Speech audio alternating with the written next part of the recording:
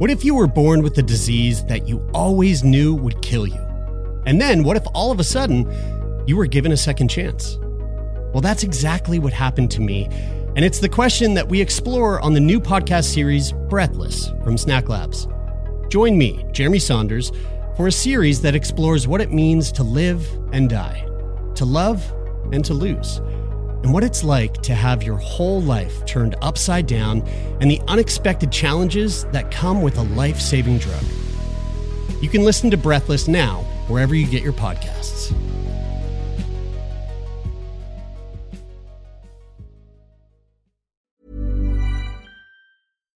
Here's a cool fact. A crocodile can't stick out its tongue. Another cool fact, you can get short-term health insurance for a month or just under a year in some states. United Healthcare short-term insurance plans are designed for people who are between jobs, coming off their parents' plan, or turning a side hustle into a full-time gig. Underwritten by Golden Rule Insurance Company, they offer flexible, budget-friendly coverage with access to a nationwide network of doctors and hospitals. Get more cool facts about United Healthcare short-term plans at uh1.com. Hey, I'm Ryan Reynolds. Recently, I asked Mint Mobile's legal team if big wireless companies are allowed to raise prices due to inflation. They said yes. And then when I asked if raising prices technically violates those onerous two-year contracts, they said, "What the f*** are you talking about, you insane Hollywood ass?" So to recap, we're cutting the price of Mint Unlimited from $30 a month to just $15 a month. Give it a try at mintmobile.com/switch. $45 up front for 3 months plus taxes and fees. Promo rate for new customers for limited time. Unlimited more than 40 gigabytes per month. Slows full terms at mintmobile.com. Ryan Reynolds here from Mint Mobile. With the price of just about everything going up during inflation, we thought we'd bring our prices down. So to help us, we brought in a reverse auctioneer, which is apparently a thing. Mint Mobile Unlimited Premium Wireless. How to get 30, 30, bit to get 30, bit to get 20, 20, 20, bit to get 20, 20, bit to get 15, 15, 15, 15, just $15 a month? Sold! Give it a try at mintmobile.com/switch. $45 up front for 3 months plus taxes and fees. Promo rate for new customers for limited time. Unlimited more than 40 gigabytes per month. Slows full terms at mintmobile.com.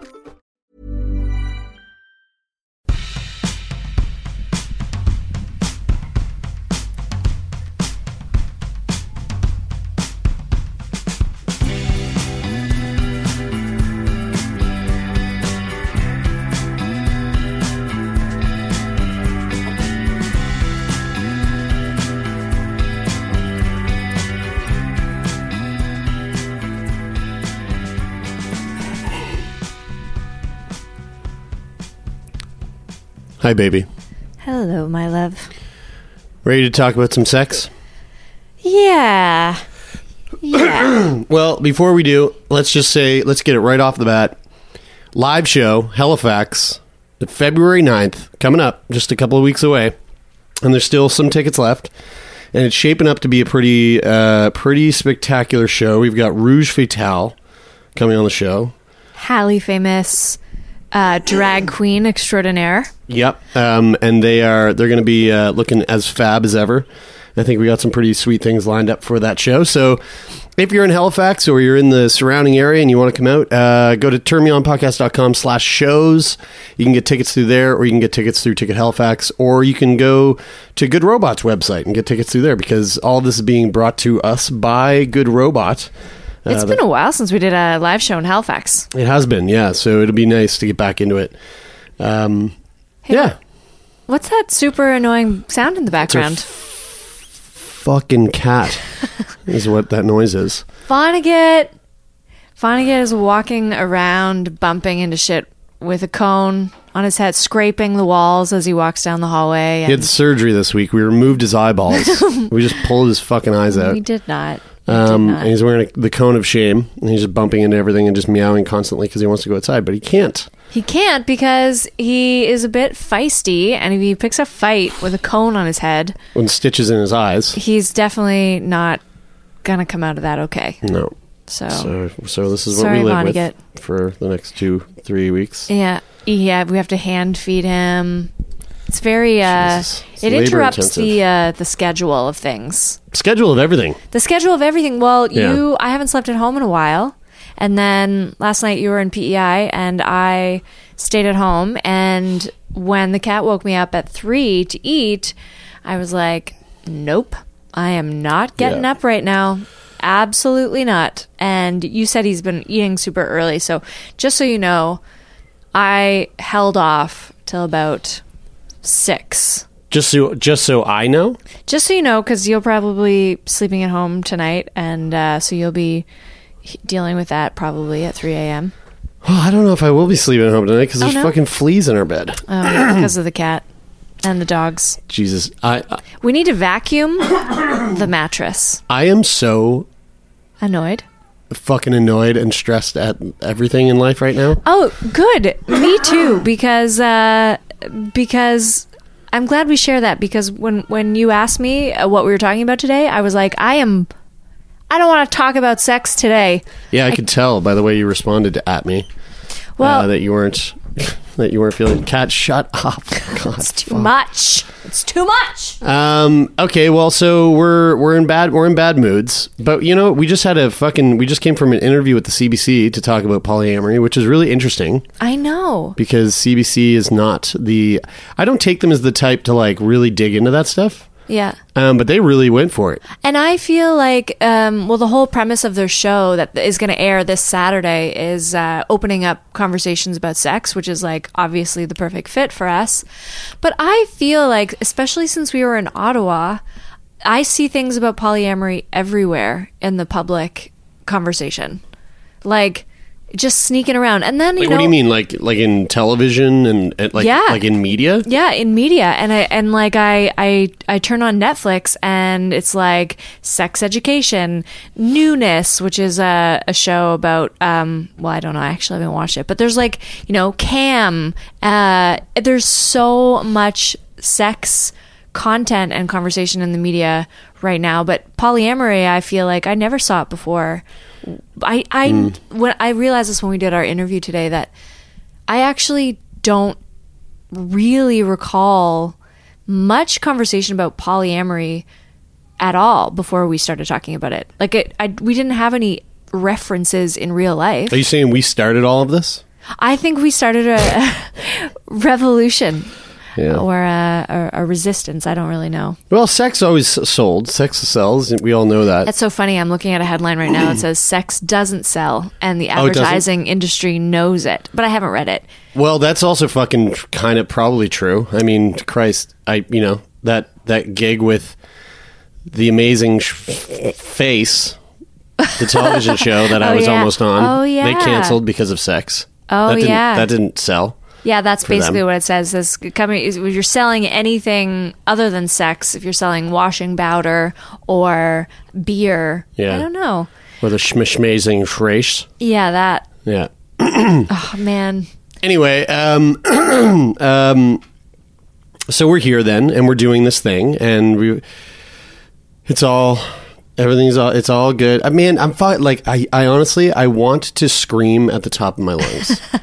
And it all has to do with relationships and sex. All these fucking people in my life are a bunch of people are just fucking breaking up. A bunch of people are like are splitting up and getting divorced, and I'm so fucking bummed out about it.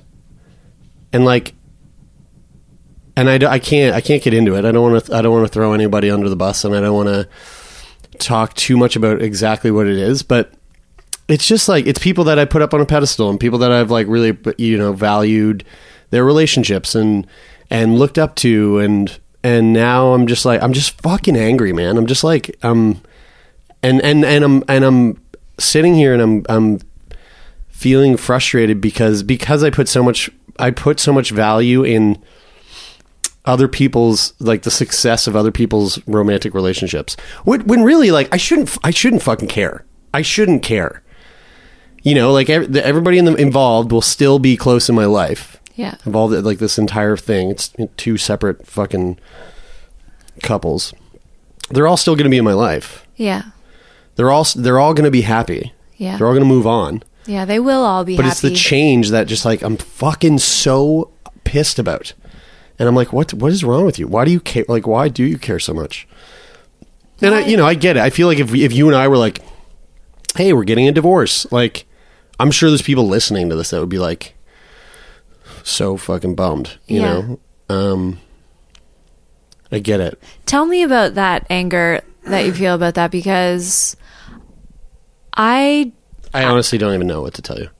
Like, I don't know where it's coming from, or Is it sadness? Yeah, sad. Yeah, I guess so. And you understand, like, we talk about this stuff all the time, and you understand that, like, you know, the success of a relationship doesn't mean it has to end with somebody dying. People can end a relationship with grace and with dignity. Yes, 100%. And that's all good, great, and well. I don't know. It's just the change. It's like, I don't want to... Does it feel like your stability is shaken a little bit? A little bit, yeah. Yeah, that makes sense. Yeah. And then, like, Beck and I have been fucking fighting, like, just about stupid shit. Yeah. You know? And, like, that topped with, you know, these people, like, leaving each other. It just makes me... I just feel icky and stressed out, and I don't like it. Well, that's really interesting, because I'm sure that the same situations are affecting me as well. And I just chalked it up today to well, you know, you just came home and I could feel that you were having a day, and then that immediately led into me having a day.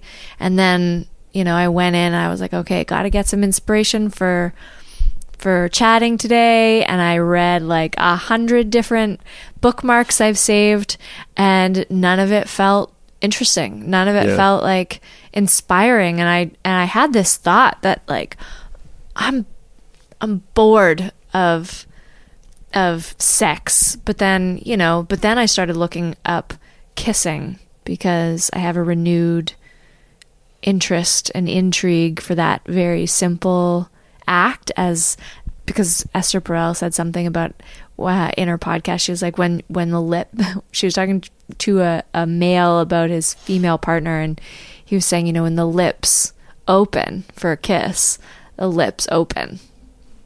And I was like, what does that mean? Is there a specific, like, direct correlation between kissing and, like, a vaginal sort of like when the mouth lips open, the pussy lips open? Yeah. Interesting. Yeah. So wait, is that real? Well, I don't know. I'm trying to look. I mean, it does reduce stress, and it does increase, like, bonding chemicals. And okay, not to be negative. Yeah. But I'm going to be, because that's where I am right now. But do you think it reduces stress when you're kissing someone who fucking sucks at it? No.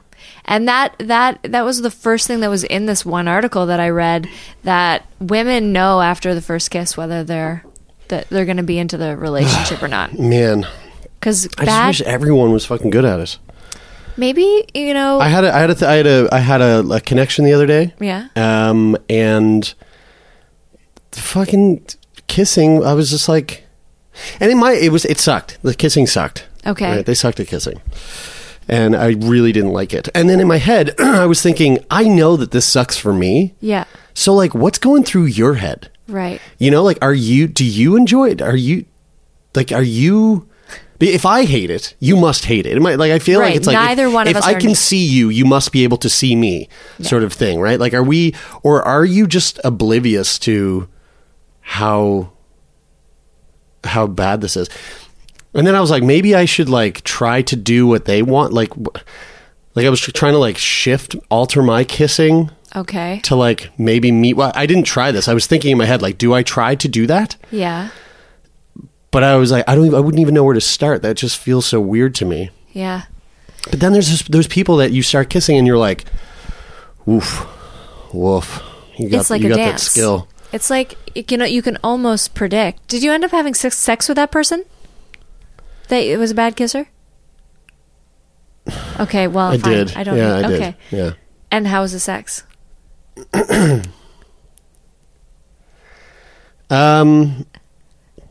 Okay. So, do you think in your previous experiences with that, would you say that you can generally, like, the sex is, or the kiss kind of indicates the sex? Fuck, man, I don't know. No, in that scenario, it didn't. Okay. I want to be careful because here's the thing. I've had sex with a pretty healthy amount of people over the last couple of weeks. Yeah. So So I don't think I've said anything. I don't. You want to identify? Yeah, I feel like this person might listen to the show. But a kissing. So I feel like oh fuck, like now I don't want someone's feelings to get hurt. Well, I shouldn't say that they sucked at kissing. What if kissing is the same sort of? There's a compatibility. Yeah, I wonder because okay, perfect. Now within this like span of time of having sex with people, there was someone that I did have sex with, and I feel like we are very compatible. Okay. It was we've had sex before. This wasn't the first time. Okay. But even the first time, kissing on point. It's like, whoa, geez, really like kissing you. This is very fun. Yeah. And then as soon as we start making fuck, it's like, wow, this is spectacular. Okay.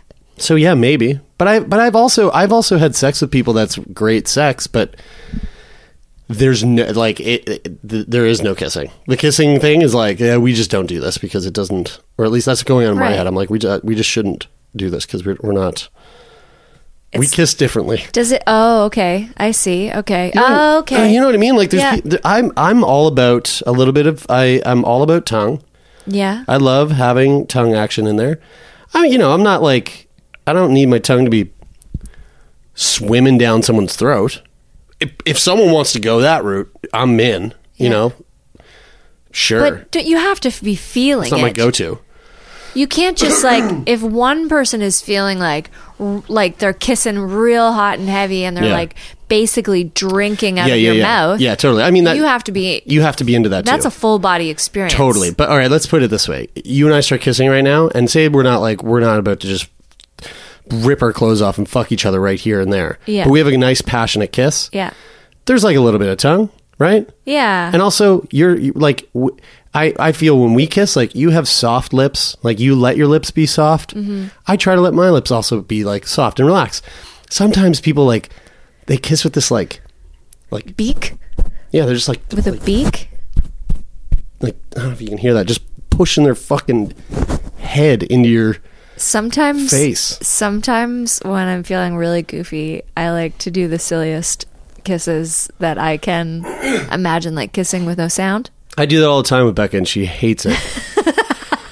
I used to do that with you a lot too. Yeah. I just like make a really gross mouth and then just push it and scrub it across your face. Have you ever had someone just take their whole mouth and open it as wide as they can and put it over your entire mouth?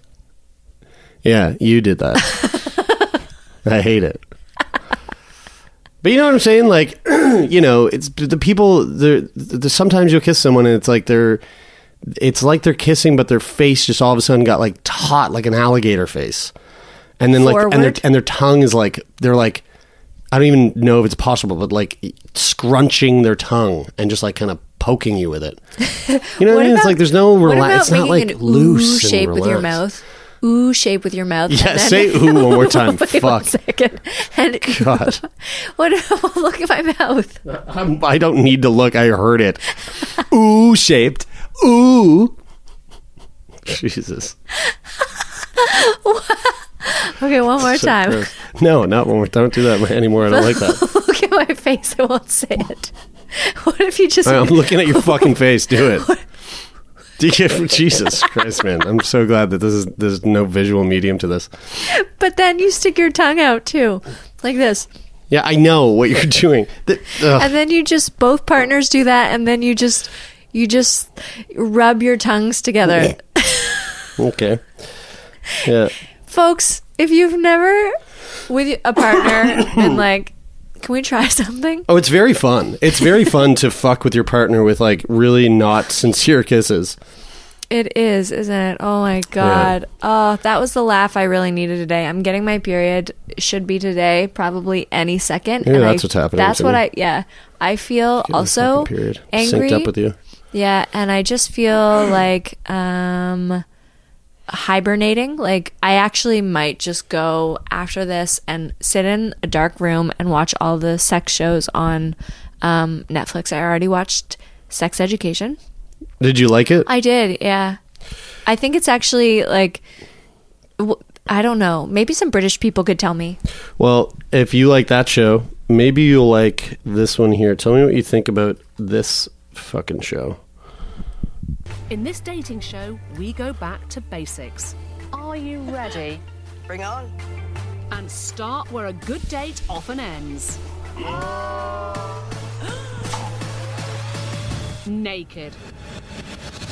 Well, if it frightens you, then go for it. How do you feel about that penis? I think it would definitely be a big one. I think so. I'm going to say goodbye to green. Why? It's the toe. What do you think of that show? It sounds like an interesting kind of game show. I think I could get into that. I really like for those, British television. Yeah, let's describe that. So for those of you who obviously couldn't see that, it's a dating show from the UK called Naked Attraction. Naked Attraction, and it's basically Tinder for dating, except with nudity. Yes. So from what I gather, they like, dude, it's such a shallow show. It's so gross. They bring up a contestant, and the contestant is like, it's kind of like Blind Date, like that old show, that old game show where they'd have like three people behind a curtain, and then they'd be like, Door hey, number contestant, one. like date number one, where would you take me if it was, an evening date in New York? And then they're like, well, what I would do is it's kind of like that, except everyone that's like the potential suitor, I think they keep their fucking mouth shut, and they stand in like this tube where there's a glass wall covering just their head, but their entire naked body is showing. So the contestant, full frontal nudity. Whoa! And the contestant stands there and looks at the 4 or 5 bodies, and then just judges which one of them they want to go on a date with based on the full frontal nudity only, not their face, only their body. Yeah. Yeah, it does sound, I feel like there must be something redeeming about it, because that clip says season 3. Well, I think there's more than 3 seasons of Catching Up with the Kardashians. So, okay. Well, yeah. I haven't ever seen that show either. But it's garbage, right? Yeah, it's like pretty much garbage for sure. Okay. Yeah. Well, you haven't seen Sex Education? I've seen the whole first season. I haven't, but I overheard you giggling at it, and it sounds pretty funny. Yeah, I think it's funny. I haven't watched Cam yet, though. I think that might be my new garbage. I mean, I've actually heard it's decent. It's a cool. Decent portrayal. It's a cool horror, weird like psychological horror. Okay. Yeah, it's neat. All right. Well, maybe that'll be my hibernation while I bleed. Yeah. I bleed out my sorrows. Yeah. You should try it. You should try. Fuck, man, I am gonna bleed out tonight. I think. I mean, that's my night tonight. Is I'm just gonna. Don't you be careful what you say. What, are you gonna go out and get schmammered? No, I was talking about just killing somebody. Myself. Oh. Just getting in the tub and ending it all. Just ending it all with the toaster. All right, well, let's throw it to this week's episode then. And you know what? I'm just not going up from here. No. Because this week we were going to put out the Ottawa live show, but there's a little bit of work that needs to be done with it. And I just got back from PEI. We're still trying to catch up from the chaos of that entire tour. Amazing tour. So we're going to zip it to our first episode in Toronto that we recorded. And so we're going to just throw up the classic trigger warning right off the top here. This episode dives pretty deep into the territory of sexual assault. And it's a very complicated and layered and frightening experience that our guest went through, but man, oh man. She's awesome, and she's come through it with amazing human. A really good grasp on what it means to heal. Mm-hmm. We love talking to Sarah, and I think you're gonna really love this conversation. And her boyfriend too. They both came, and they were the couple. They're that couple. Like when you meet, like within the first 10 minutes, you go, oh yeah, if we lived in the same city, we'd all be best friends forever. Like, they're just so cool. Yeah, you were so sad that we had stuff lined up after them because you were like, I want to go have a beer with them. I did, yeah. Yeah, we loved meeting you too. So I hope you guys enjoy this episode as much as we did. It really is a eye-opening and wonderful conversation, although it might seem like it's going to get real heavy. It's not as heavy as we think sounds. It's important. It's an important conversation. Yeah. So I hope you all enjoy it, and we'll see you on the other side.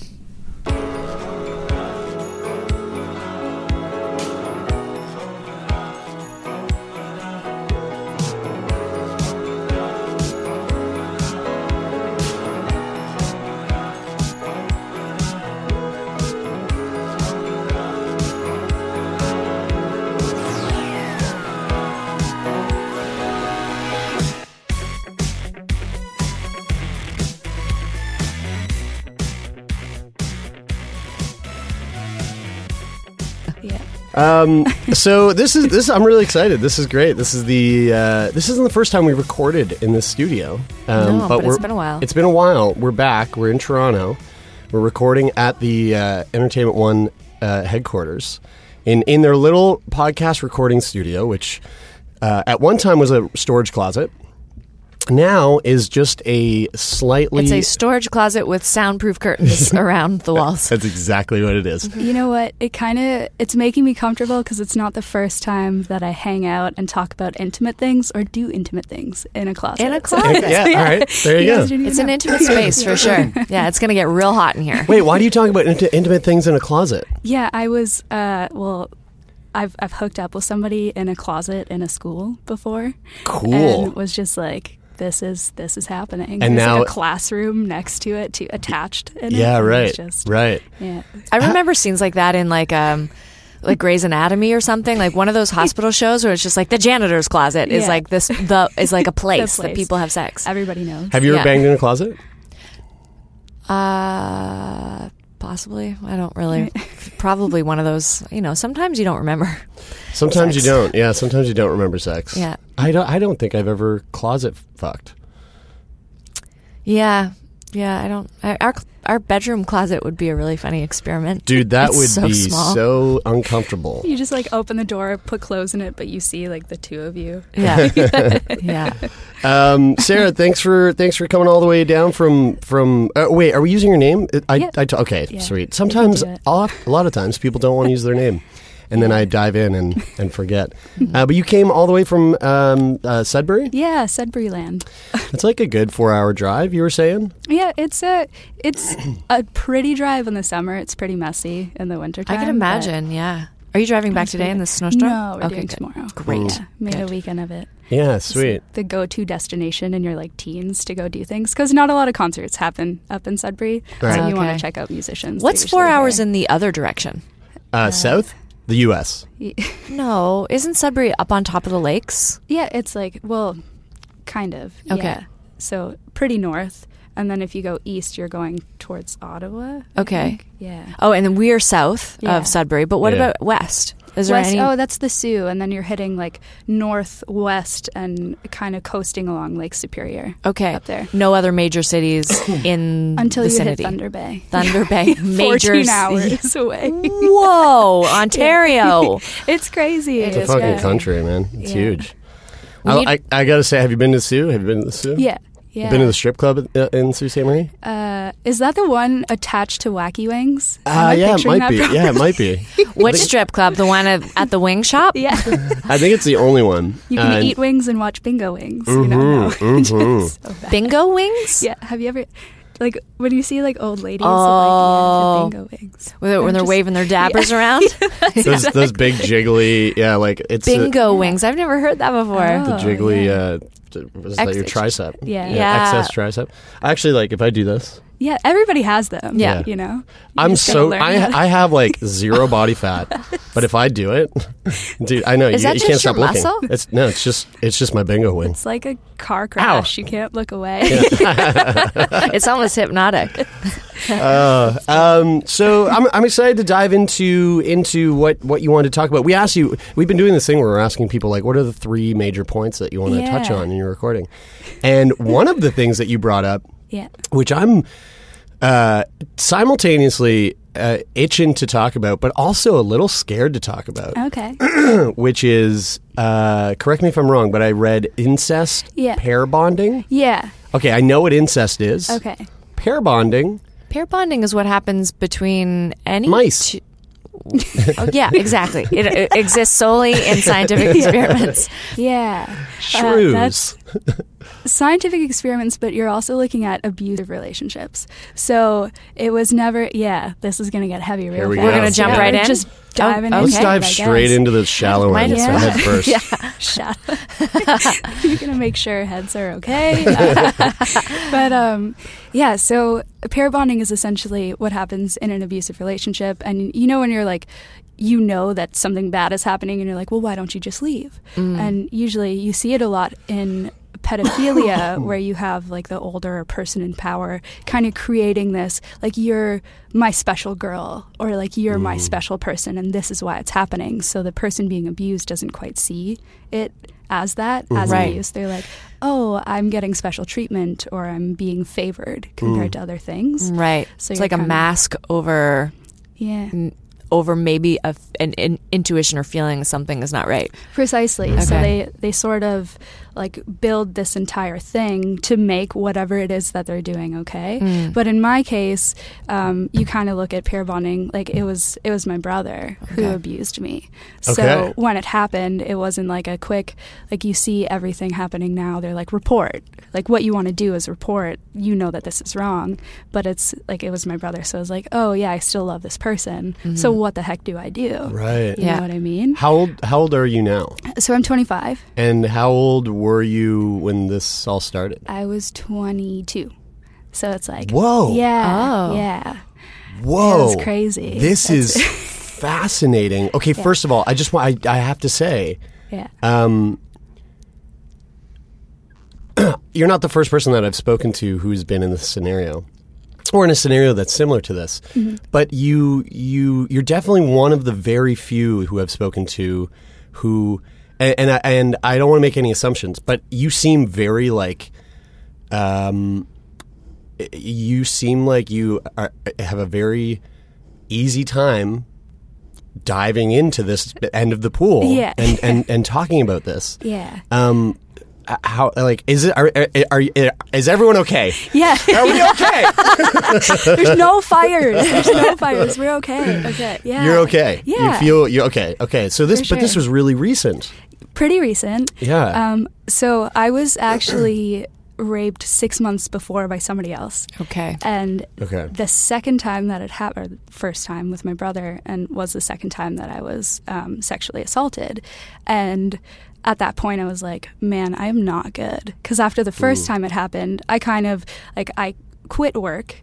I ended up changing my career, went back to school, like, full 180, learned an entire new, like, healing modality. So I started doing Reiki and was just kind of masking. I started running. Like, I was focusing on work and school 100% of the time, trying to push it down. And then the second time that it happened, I was like, whoa. Did you know you were pushing it down, or did you think you're like, oh, I'm managing this? That's definitely what it was. I was like, I think I'm okay. Yeah. And this is me managing. Right. But then after the second time it happened, I like fell off the deep end. I drank for like a month straight, but it was around Christmas that it happened. So everybody was like, oh, Christmas parties, it's totally fine. Yeah. And one of my friends who was my neighbor at the time is actually going through school to like be an advocate for mental health. Okay. And was just like, hey, you've been pulling away a lot, and kind of called me out and was like, we could get you help. So I was in this really supportive and healthy environment where they're like, you need to talk about this. So they knew what was going on or what had happened. I think I had told her and my roommate, and then immediately got into a place where it's like, we're going to start therapy. Okay. And ever since, so I think it's been about going on 3 years now, but I've been really lucky and fortunate, I think, to be able to even just like rationalize sort of what happened and kind of do what it is that I needed to do, and now do a lot of my time trying to build sort of supports for people that need these things and try to spend time being an advocate of like normalizing rape to like not for the abusers, of course, but for the people that experience it, because hiding it, I think, kind of manifests itself in other ways. Yeah, 100%. It's so isolating. Yeah. Well, I mean, think about any stress, any major stress that anyone would go through. If anyone has been through that and they don't have an outlet to like talk about it or speak about it, it just leads to it leads to more stress. It leads to more. It just like physically, it can eat away at you. It can really fuck you up. You know?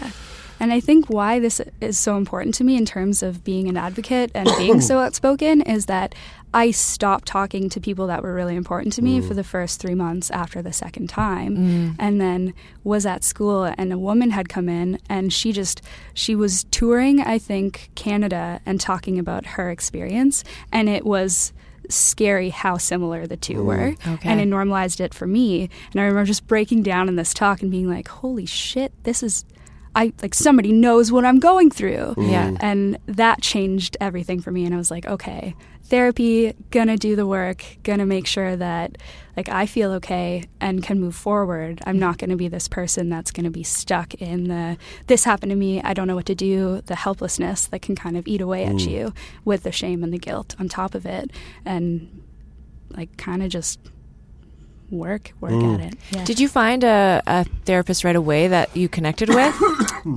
No, so I had to kind of shop around. Yeah. And there's this program out of the hospital where we're at, and I think it's Ontario-based, but it's a violence intervention program.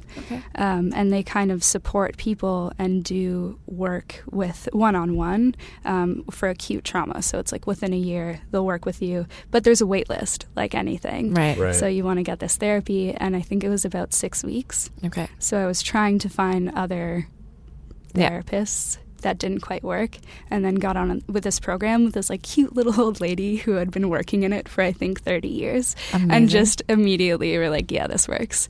And once I finished the program, I actually just paired with another really cool, she's like a witchy woman and does like energy work and intuitive healing, and I'm like, yeah, this rides this to works work for on me. a broom. Yeah. Do you think, and I'm just wondering, do you think that like when something kind of shatters your like perception of what the world is and how we function in it, and you drastically change things like your career path and your, you know, etc. Do you think you become more open to, like you said, like different modalities of healing, where you're just like, I've got to find something that works within this new paradigm that I live in? Oh, for sure. Okay. Yeah, because I don't think that there's really, like, you can talk it out, and like talk therapy has been around forever, but that can, depending on where you're feeling it in your body, because I'm sure like it, you know, it manifests everywhere, not just in your head. Like anxiety or depression can manifest in your stomach or your shoulders, and there's a heaviness there. You kind of realize like there's more to it, which is why, I was introduced to Reiki, I think, in a French class in college, and was like, maybe I'll look into this, and started practicing after I was trained. But like even doing yoga could help you, you know, because you're going back into your head and back into your body. Because there was, after trauma, like I couldn't even lay in certain positions, you know, and I was like, that's clearly not just a head thing. Isn't it so fascinating the way that, like, I mean, the human body and the mind and the body-mind connection, like it's just, it never ceases to amaze me, the way that we can react to things, you know, and like the way that we store trauma and the way that the way that we can become triggered by things. It's just like, we are so infinitely complex. I can't, you know, hearing you say that just boggles my fucking mind. That it's like, oh, had so much trauma that I couldn't lay in a certain position. You know, and this is very much off like a bit of a tangent, but like when I go see Cirque du Soleil, I get the same feeling, a little more elated and less sad, but the same feeling where I'm going, look at what we are. We are aliens. We are so alien. It's crazy. Yeah. Anyway.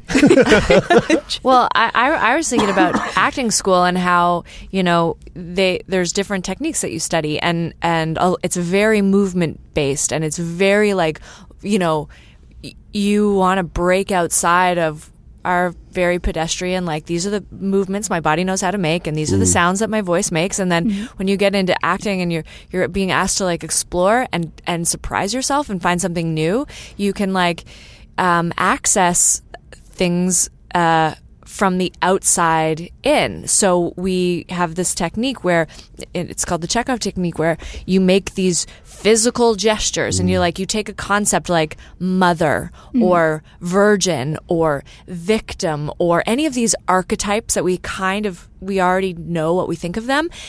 Even if we've never verbalized it, you can start to try to find these physical gestures that make you feel like you're embodying this quality of the archetype that might not have a name but has a feeling. And then by repeating this exercise, you generate a psychology that like can affect your emotions and bring stuff out of your body. It's just like fucking crazy. Yeah. And anytime I'm going through something emotional, I have to go somewhere where there's a lot of space and a lot of privacy and no mirrors and like flail my body around, you know, and just like to the outside eye, it would probably look like I was having some sort of episode, which I guess you are. Yeah. Like trying to just like get it out of your body. Exercise it. And that's so funny because it's like exercise, but like exorcise, you know? The amount of times we were in theater school, like working on that shit, like jamming out on like Chekhov. Yeah. I would always just pause and then look around and go, if anyone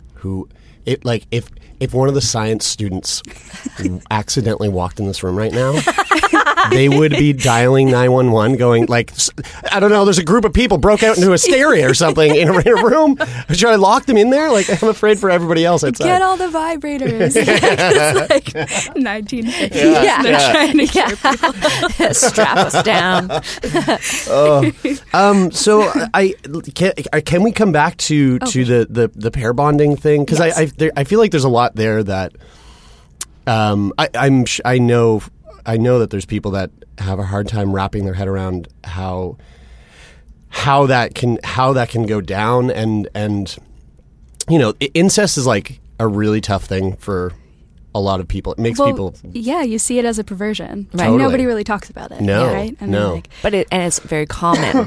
Yeah. Is it very common? Yeah. So for a lot of abuse, it usually happens with people you know, for one. Yes, I knew this. Yeah, and incest especially, because I'm like thinking of studies right now, but there's like it's an ease, and you know that you're not allowed to have it. Therefore, there's a stronger desire that's usually created. Yeah, right. Yeah, the forbidden. Precisely. Yeah, yeah. So, how pair bonding worked with that is that even like I still do love him. There's obviously a big change in our relationship, but it's like, yeah, this is somebody I want to protect and somebody that I want to make sure they're safe. Yeah. So even after the abuse, my immediate thought was, what happened to him to create, like, I wasn't even thinking of myself. Yeah. So I was just like, what happened to this person that made him do this thing? How old is he? 4 years older than I am, so Okay. he'd be 29. Did you guys grow up together? Yeah, we did. And nothing of the sort had happened before between the two of us. Right. So I immediately thought, like, we have two different dads. So I was just like, what happened in that situation? To this day, I have no idea. You know what I mean? But it's like okay, I'm still thinking about that. And kind of find myself, like, making sure in the back of my mind, like, want to know that he's okay. I'm doing the work and know that I'm in a good place. Hope he is too. Yeah. Is he? Like, do you guys speak? Not really. Yeah. No. And it's like knowing that I had to create safe boundaries there of like not gonna have sleepovers anymore. Yeah. You know? Was it something that is like do many people know? You know, like you're like is it does your family know that it happened? So I had told my mother about a month and a half after. And in the past 2 years have discovered like so much intergenerational trauma in my family. So I had told her, and immediately her backlash was, well, I know that you were raped before. Did this actually happen again? And that was her response. So I was like, okay, this isn't an atmosphere that I'm going to get any sort of healing in. So it's like, yeah, sad, don't really have much of a big relationship with my maternal family right now. Mm-hmm. But she knows, and I think I've told one of my younger cousins and also my older cousin who is really good friends with my brother. So it's like I do have some sort of family support, but even at that, not too much of my family knows. And then with friends, it's like, hey, if they want to ask, I'm willing to talk about it. Because once, like the Me Too movement, you realize like how often abuse and people have been like abused, right? So it's just like, hey, if you need support, I want to be a safe person that you can come and talk to. But if you do have questions, I'm like, yeah, I'm more than happy and willing to talk about it. Do you know if he does like have some mental health issues, or is that part of like, does he have a traumatic history that you know of?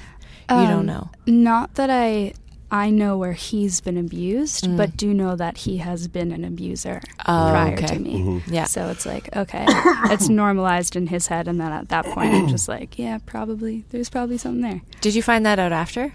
Yeah. Okay. Yeah, and it was through talking with his like best friend, who is my other cousin, that I realized like, oh, this has happened before. Okay. You know? Do you have any other siblings? I might have missed that if you said that. So growing up, my parents split up when we were super young, and they both remarried. So we were 9 siblings growing up, but we were step siblings. Okay. Yeah. But are you and your brother the only ones blood related? Gotcha. Yeah, the rest are like married. Okay. Yeah. I have a slew of siblings as well. Aren't Christmas? Your family tree is a forest, and it is a dark and windy road through that forest that is hard to navigate. I still have a hard time. Do you sometimes draw a map? You're just like, and this person's related to this person. Yeah, like on every first date on a napkin, and I'm like, okay, well, let me try to explain this. One of the first times we ever, like early on in our relationship, I came home for Christmas, and you were like, come to PEI, and I went to PEI. It was like Christmas time. First time I ever met like anyone in your family was at a fucking like family reunion. Not even but actually, was it? It was like a Christmas party. It was like a Christmas. Well, I guess I guess your Christmas parties feel like family reunions because there's so many people coming from all different directions. Yeah. So can we talk about the process of like of healing and coming back to? How did it affect your sex for you? So I think when I think about people who, and I don't know why, but I had this preconceived notion that like somebody who's been sexually abused doesn't want to have sex, and it did the complete opposite for me. Like then following week, I turned into this like crazy dominant person that was just like, these are my rules, we're not kissing, I am going to fuck the shit out of you, it's going to be really good sex, but then we're not going to talk about it and I'm going to leave. Right. I'm going to stomp you in the balls on the way out. Yeah. So like any sort of anger that I had been internalized or internalizing just like came out in sex. And were you, did it feel good? Like were you into that? For a bit, yeah. It felt like a really safe place because it was like on my terms and on my rules, and I didn't have a partner at the time, so it was just like, this is happening. Like I think, the following week I'd messaged a friend, and it was like a casual person that I was having sex with, and was just like, come over. But he's like, oh, we've never had sex like that before. That's great to hear, because I feel like some maybe like your roommate or anybody that might have known what was going on or was worried about the drinking and all that kind of stuff like might see that and be like, I think that's unhealthy behavior. But if it actually like, did you talk about that with your therapist, and what was their opinion on that? Because it sounds like we just said, like a really good way to exercise your fucking anger, orgasms, gets it out of your system. But I had kind of spoken to my therapist about it, and she was like, hey, as long as like you feel safe, and if there's a time where you don't feel safe in that, like tap out, talk it out, you know what I mean? And not to say that like the first couple of months is when I was like super angry, so I went like, I was having sex with different people and was kind of exercising that. But then it kind of stopped once I started really getting into like the mental part about it. I don't think I had sex for about 3 or 4 months after that, and was just like, okay, I need to like go into my headspace and really try to see what's wrong. Was it hard to come back to it? Yeah, for sure. Because I think I had met somebody about like 6 months after in a timeline and tried building a relationship with him, and then it was really like the intimacy was what I was most afraid of, realistically, like headspace, mentally, heart-wise, and that vulnerability again, and just being like, okay, this is a thing that I'm working through, and now I'm bringing you into it, and we have to work through it together. Yeah. But I'm terrified to let you in, so let's try having sex. It doesn't quite work that way. Yeah, it's pretty interesting how everyone's journey through healing is like can be so vastly different. I just can't imagine. I don't know what I would do. Yeah, I've never really thought about that in terms of like introducing a new partner while you're still healing. Like I've definitely thought about when traumatic things happen and you have a partner already and like what that process is, but starting something new, that's kind of blowing my mind a little bit. Yeah, knowing, and that's the thing, like my partner and I now met 6 months ago, and that was, I think, one of the biggest things that I wanted to talk about right off the bat, because I don't think about like the trauma in terms of, oh, I'm a survivor or like I'm a victim. It's like this was something that happened to me, and now like dropping something in water, there's still that ripple effect and there's waves that I'm going through. So it's not going to be like this linear, perfect, all the time kind of journey, but that's in any relationship. You kind of see it that way. So I was like, hey, there's this really important thing that I think we should sit down and talk about. And luckily they were really, really accepting and also supportive, and healthy relationships are kind of should be that. Yeah. Turn Me On. We'll be right back after this word from our sponsors.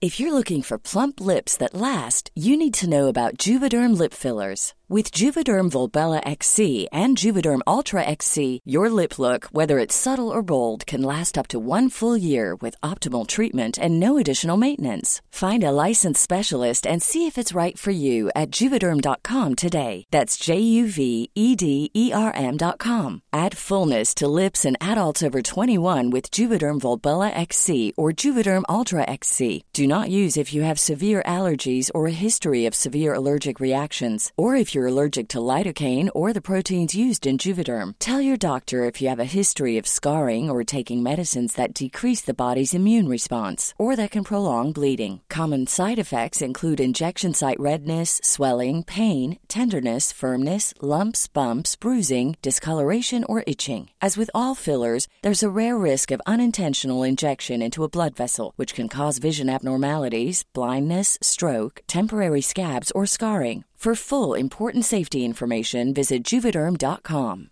Ready to pop the question and take advantage of 30% off? The jewelers at BlueNile.com have got sparkle down to a science with beautiful lab-grown diamonds worthy of your most brilliant moments. Their lab-grown diamonds are independently graded and guaranteed identical to natural diamonds, and they're ready to ship to your door. Go to BlueNile.com to get 30% off select lab-grown diamonds. That's BlueNile.com for 30% off lab-grown diamonds. BlueNile.com. I'm Sandra, and I'm just the professional your small business was looking for. But you didn't hire me because you didn't use LinkedIn Jobs. LinkedIn has professionals you can't find anywhere else, including those who aren't actively looking for a new job, but might be open to the perfect role, like me. In a given month, over 70% of LinkedIn users don't visit other leading job sites. So if you're not looking on LinkedIn, you'll miss out on great candidates like Sandra. Start hiring professionals like a professional. Post your free job on linkedin.com/spoken today.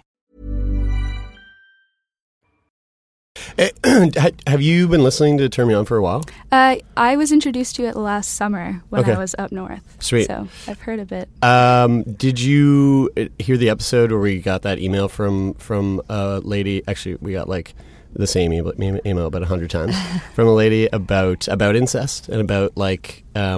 Yeah, she had a different perspective. Very different perspective, a very different take. What were your thoughts on that? And you know what? That may have actually been the inspiration of me messaging and being like, we need to talk about this a bit more, because you had called your siblings. Yeah. Right? Yes. On that episode. Yeah. So like the whole idea, the whole thing was, for people who haven't listened, we read that email. And I remember when I read this email, which basically, like, to sum it up, the email was, hey, incest shouldn't be illegal. Like, here's why I feel like it shouldn't be illegal. If I want to fuck my brother and my brother wants to fuck me, why can't we have sex together? And then I was like, when I read that, the first reaction was, "Ugh, no, that's bad." Gut response, of just like, just ick. eh. Yeah, Ick. Yeah. And also I was like, no, it is illegal, and here's why. But then I actually couldn't find I Googled it, which I do for fucking everything. I'm not, my knowledge relies on the internet. Did you get a WikiHow for that one? Yeah. No, I did not for that one. And so I looked into it, and there were so many articles and sort of posts and comments that were basically saying, look, if it's two consenting adults, this shouldn't be illegal. Mm-hmm. And I was like, oh my God, wait, like there was a time where you look at the monarchy and just everything that's happening. Yeah. Really, like, keep it pure. Yeah, but from a biological standpoint, for procreating, you shouldn't do it. Absolutely, get out of that. But then that was the whole argument of well, what about two gay brothers? Mm-hmm. You can't, and so then I'm like, and then my head started to explode. Right? So then we read it on the show, and we talked about this, and then I was like, let's get our view on what people think of incest. And of course, I called my sister, and we called your sister, which was just maybe silly. a little silly, but but when we ended it, I think our final comment was like, yeah, I guess if it is two consenting adults, why not? Yeah. Just because it makes you feel uncomfortable doesn't mean that it's not okay. Yeah. So I'm kind of personally not into it, Really? for so many reasons. But I've been studying a lot of John Paul Sartre, who's a sexual philosopher, and then Thomas Nagel, who kind of goes off of that. And essentially what they say about sex and desire is that it's a full circle. So you're getting aroused by seeing your arousal arouse somebody else, and then they're being aroused by your arousal. So it's a continued ever-growing type situation.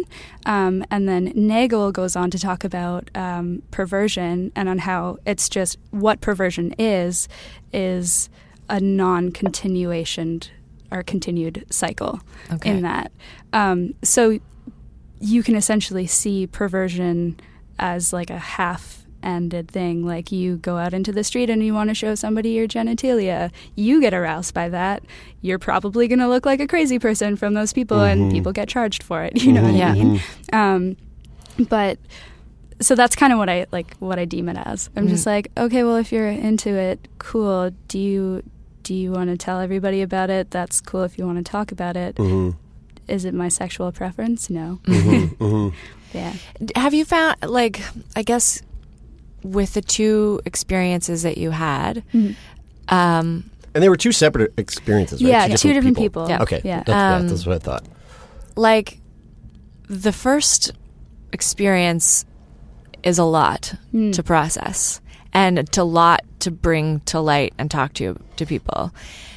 When it came time to bring up the second thing that happened, there's that other layer now of the relationship. And did that make it harder to talk about, or because you'd kind of worked through it so recently and we're probably still healing, I'm assuming, from that?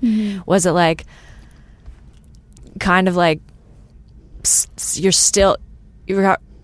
like you're already working on it, Like, what the fuck is going on? You're like, now I have to work harder. Yeah. Yeah. Like, was that harder to talk about? So after the first one, I didn't talk about it. Okay. And I think that was the hard part, because I was just like, everything in my life changed. I'm going to change everything. And that was my reaction.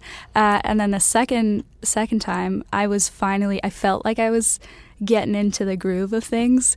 And then it happened. And I was like, well, what the shit, you know? Yeah. But I think it was through support that I got to normalize it a bit more and feel a little more normal, where I was like, okay, well now I really have to do work. I can't. It's like when you have a deadline for something, you're like, but I have 6 days to work on it, so I'll work on it tomorrow. And then Sunday night comes and you're like, well, shit, it's due tomorrow. I have to work on this. That's kind of what happened. Like tacked on. But then oftentimes you work better under that pressure. You know? You're like, I don't have time, so I got to do it. Yeah, and I want to be an active member of society that doesn't want to drink all the time. You know what I mean? Like I would prefer to work on this and talk about it. And it happened at such a time in my life where I was, again, like really well surrounded and just got to sit in it for a little bit and kind of stew and pickle, I guess, from whatever I was drinking. But I think it didn't make it harder. No, it definitely didn't make it harder. It was like the kick in the butt to be like, kid, you gotta pull your socks off and do something. This is going to be maybe a little too woo-woo, but a couple of years ago... She's a witch doctor. I mean, come on. Well, I do. It's my mother. My mother's a witch. No, a couple of years ago,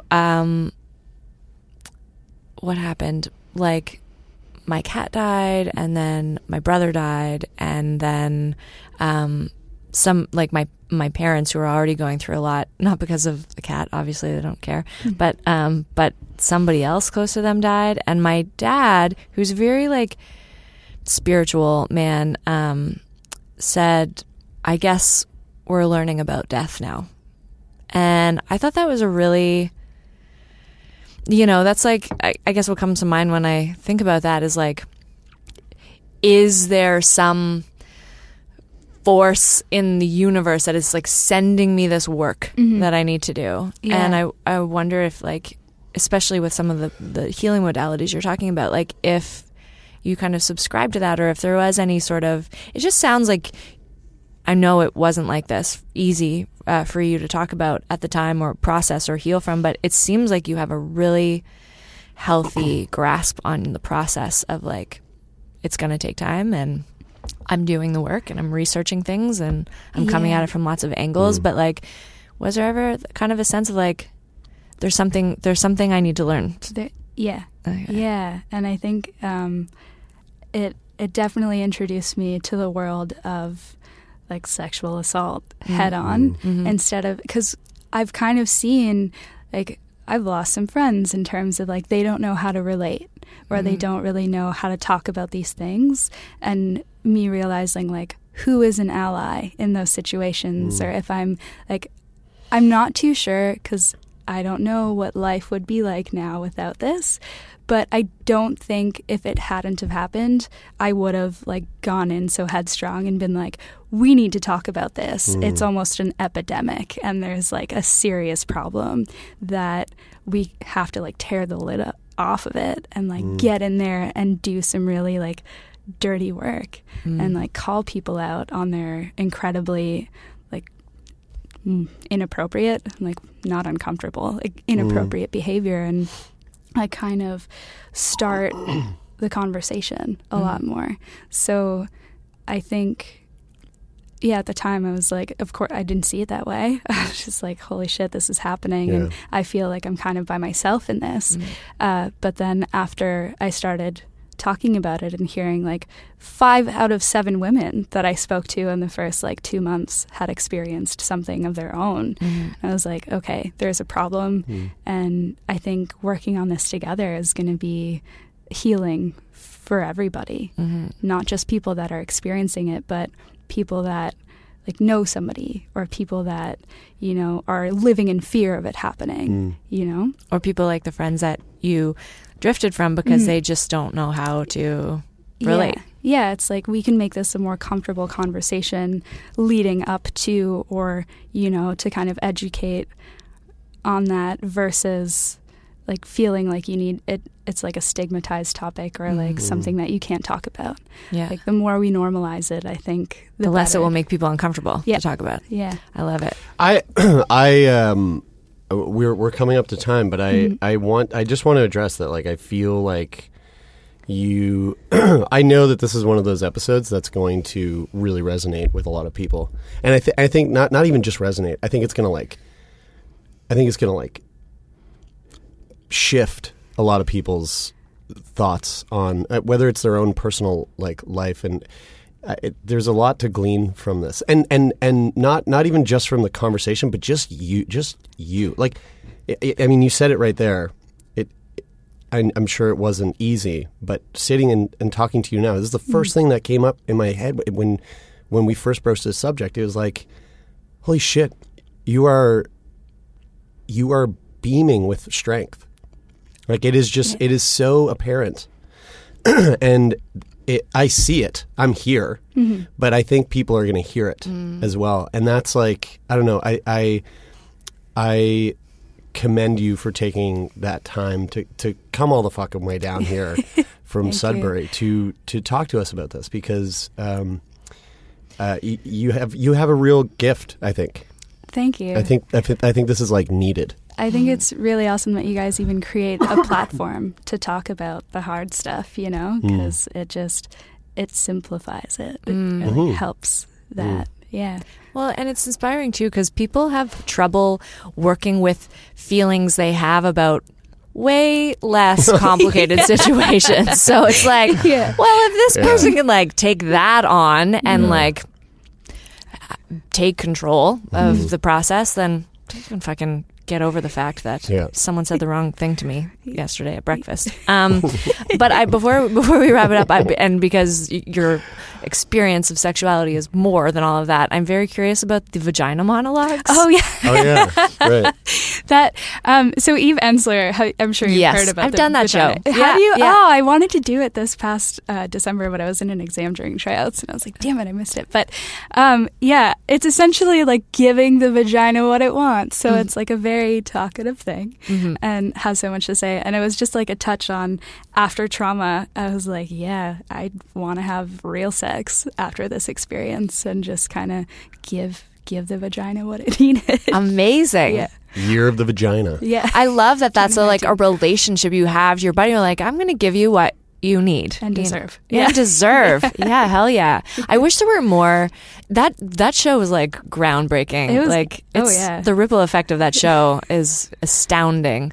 I wish there was more like that. I want something new. Like, I've seen it so many times and I'm like, what else? What else can we talk about? What can we do with it? I know. And kind of grow. What Vagina Monologues, the sequel. Yeah. Like, why isn't there a two? There absolutely could and should be. Well, the cool thing about that show is like, there's a series of monologues, all different people, but you can actually you can cast it however you want. Yeah. Like, you can have, people of any age, of any color, like any background saying these words, and it can be different every time because of their own like life experience, It's really, it's a really cool neat one. show. If you've never seen it, check it out. Was that early 2000s that it came out? Like, it was... I want to say, I don't know, because the first time I saw it, my sister was in it. Okay. And she had that one that's near the end that's like all the different orgasms. Yeah. And she was a phenomenal actress, and she had people like rolling in the aisles with laughter at that. And then I did it a couple of years later after my sister had passed away, and I was just like, I kind of did it as a way to like connect with her, I think. Yeah. And I did the coochie snorcher one, and it was like there was like 40 women cast in that show, and it was all non-professional actors, and it was a very like empowering experience. It's not a man-hating show, and that I think a lot of people are I don't know. We shouldn't equate loving vagina to hating penises. Yeah. It's actually a lot of vaginas like penises. Quite a bit. Surprise. 1996. Oh yeah, I knew it was like late 90s, really early 2000s. Now we know. I think there's a film version of it as well. I think there's a version where it's Eve Ensler performing all of them. Yep. Yeah. Okay. Yeah. So you can check that out or pick up a book and read it. Find it on the YouTube. little coochie snorcher that could. Yeah, exactly. In which a woman recalls memories of traumatic sexual experiences in her childhood and self-described positive healing sexual experience in her adolescent years with an older woman. This particular skit has sparked outrage, numerous controversies and criticisms due to its content, among which the most famous is the Robert Swope controversy. See below.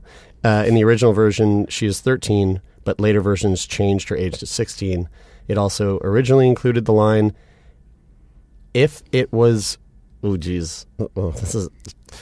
Trigger warning. If it was rape, it was a good rape. Right. Which was removed from later versions. Well, you know... That's hardcore. I find, you know, I don't want to jump right back into it, but there's been some like... Here we go! inappropriate, like, familial relationships, like, close to me. And I found, like, and I knew that when I did the show, and I'm very intrigued by the relationship between the older person and the younger person. And because, like, it's different across cultures, like different across history. And so I'll often read like autobiographies of people who have had those relationships and their perspective from like when they were inside that relationship and what it meant. And so when I read that, I'm like, well, I mean, it was a healing experience. Okay. And sure, you know, like there's some ethical questions in there, but like to change someone's, if it's a true story and you're like, well, for the purpose of not making anyone uncomfortable, let's make her of age. And you're like, well,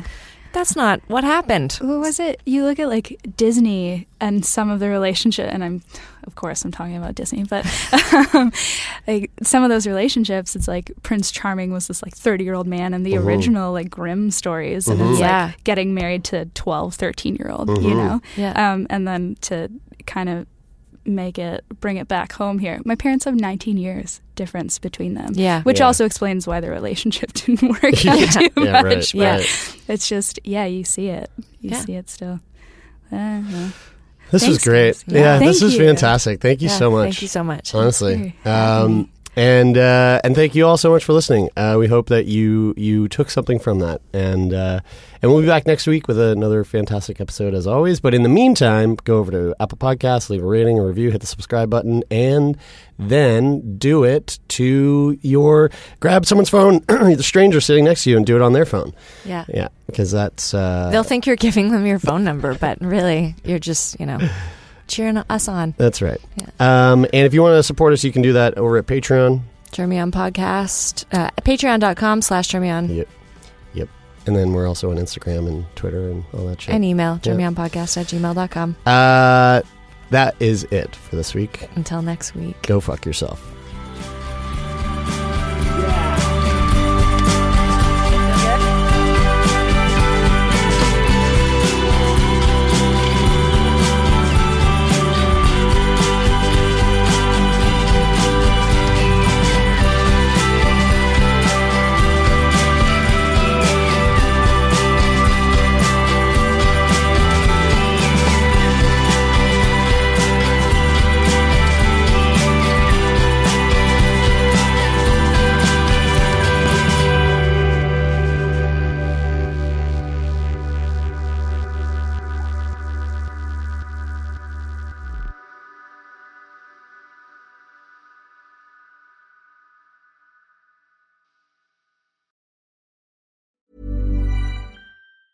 Ever catch yourself eating the same flavorless dinner 3 days in a row?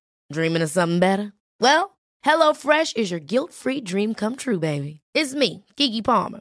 Let's wake up those taste buds with hot, juicy pecan-crusted chicken or garlic butter shrimp scampi. HelloFresh. Stop dreaming of all the delicious possibilities and dig in at HelloFresh.com. Let's get this dinner party started. Hi, this is Paige from Giggly Squad, and I want to talk to you about Splash Refresher and my water intake. Okay, so you guys obviously know that I'm a hydrated girly, but sometimes when you drink that much water, it starts to just taste bland, and you're just like, I need something to spice it up. That's why I love Splash Refresher. It has 0 sugar, 0 calories, and it's a splash of sweetness. And they come in 5 different flavors. They're so good. Wild berry, acai grape, pineapple mango, lemon and mandarin orange. My favorite is the wild berry because I just love a berry. So if you're like me and you're drinking water all day, then try Splash Refresher. It's going to absolutely change your water game, and it's good for you. Imagine the softest sheets you've ever felt. Now imagine them getting even softer over time. That's what you'll feel with Boll & Branch's organic cotton sheets. In a recent customer survey, 96% replied that Boll & Branch sheets get softer with every wash. Start getting your best night's sleep in these sheets that get softer and softer for years to come. Try their sheets with a 30-night guarantee. Plus, get 15% off your first order at bollandbranch.com. Code BUTTERY. Exclusions apply. See site for details.